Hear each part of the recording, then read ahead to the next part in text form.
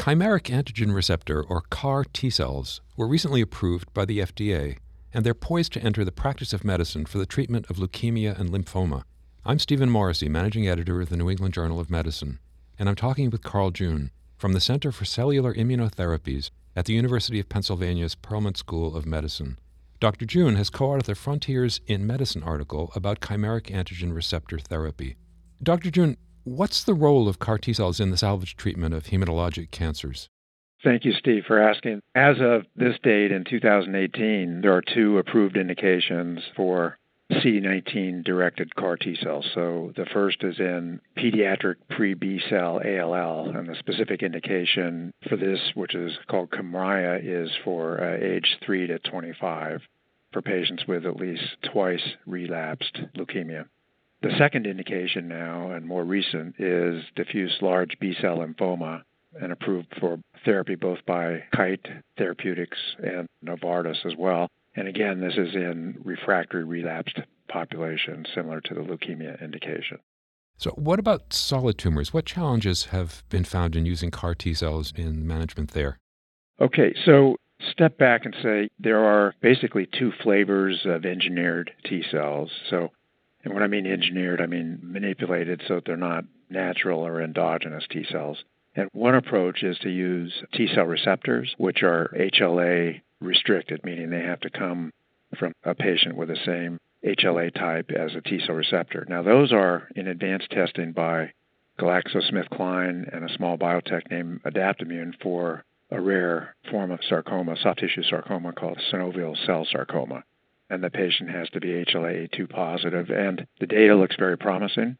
And solid tumors, you have to remember, really were first treated with tumor-infiltrating lymphocytes, or TIL, where a patient with metastatic melanoma has surgically resected tissue and then the lymphocytes grown in laboratory and infused back to the patient. And there have been many reports that a 50% response rate happens. So solid tumors respond to engineered T-cells, but specifically to your question about CAR T-cells, they have not yet had reproducible responses. There has been toxicity, but not the kind of striking responses we've seen in hematologic malignancies.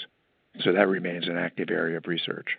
Cancer cells are known to develop resistance to targeted treatment. Is there an opportunity for CAR T-cell therapy itself to evolve over the course of treatment to target the cellular adaptations in tumors? That's a great question. So these engineered T-cells, from our own studies and others in the field, we know can persist in patients and retain function for more than a decade. So we have our first patients treated with chronic lymphocytic leukemia that were published in the New England Journal in 2011 still have circulating CAR T-cells that are functional, and meaning they still target, when we re-isolate them from the patients, they still target leukemia cells as they did when they were infused. But then the question is as you're asked, can they evolve with the tumor in a way and stay maybe one step ahead as tumors develop resistance? There is no good data for that at this point in leukemia, but that may be because most leukemias don't have many mutations to make so-called neoantigens, where the mutations and non-synonymous variations in the DNA sequence actually create new antigens. That's common in solid tumors, and in leukemia it's usually just a few gatekeeper mutations is sufficient to trigger the disease. So you would not expect really to see this in the hematologic malignancies. And in solid tumors, such as non-small cell lung cancer and melanoma, there is very definite evidence that this kind of spreading, it's called epitope spreading, can occur, and that the initial immune response then can then evolve as the tumor does and then maintain an anti-tumor effect. We have some very early data that can happen in actually pancreatic cancer, where we've just reported 6 patients treated with a CAR T-cell for pancreatic cancer, and we have some evidence that there was epitope spreading to other antigens in those patients. So the clinical benefit's been impressive, but CAR T-cell therapy has also been associated with some serious toxicity. Is that being addressed? Are measures to reduce that toxicity being taken? Yes, and I think the field's moving very fast on that, especially when you look in the context of decades of some of the toxicities with cytotoxic chemotherapy, and it's been a very hard nut to crack, if you will, with very little progress in some aspects. And in the case of CAR T-cells, so far what we know is that the side effects, and they both have black box warnings for cytokine release syndrome and neurologic side effects. Both are reversible. And interestingly, the cytokine release syndrome is shown by multiple groups, including my co-author, Dr. Sadelain at Memorial Sloan Kettering, is related to the tumor burden at the time the patient's treated.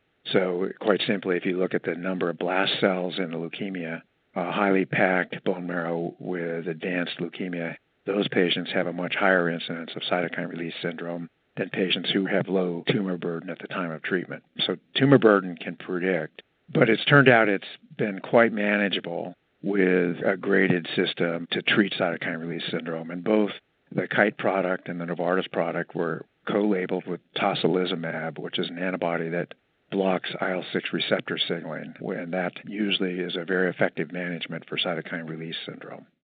As you said, CAR T-cell therapy is a new modality. What can you say about the scalability of it and the cost of it to a patient? So clearly this is a very different approach than the pharmaceutical industry has ever taken on before, where, we talk about personalized medicine, but this is actually from the patient's own immune system. And that presents a number of logistical challenges as well as the financial challenge of manufacturing on an individual basis, which is more expensive and not on the standard pharmaceutical model where they make one large batch and show that it meets FDA criteria. In this case, each individual patient who's treated needs to have individual FDA approval of that particular infusion product. So the only example really in medicine, I think, where we have this is bone marrow transplant, where stem cells are given, but given on a personalized basis. But that never became FDA approved. Stem cell, as you know, transplantation entered the practice of medicine without FDA oversight. So CAR T cells require FDA approval, and the one-by-one manufacturing is expensive and much more than batch manufacturing would be.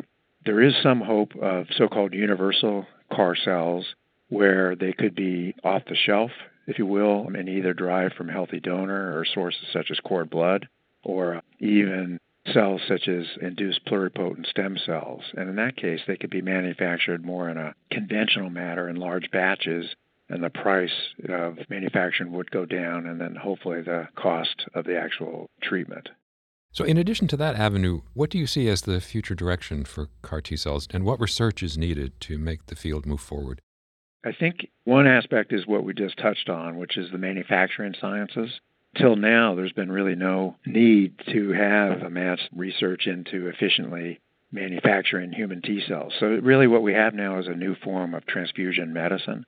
And that was revolutionized, as you know, with red cells when Landsteiner figured out the ABO system and how to type.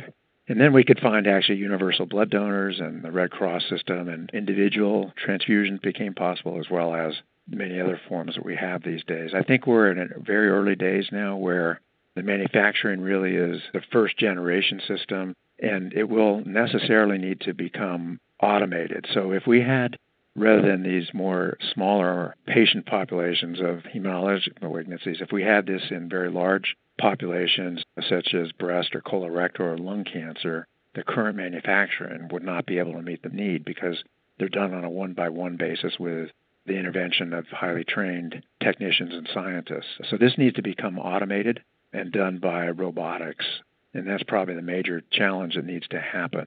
Then the other area we've touched briefly on is how and what needs to be done so that this can be used as a modality for solid cancers. And I think there it will be likely that CAR T cells will be combined with other either targeted agents or checkpoint modulating agents such as anti-PD-1 or PD-L1. And we'll see progress in that in the next several years, I'm quite confident. Thank you, Dr. June.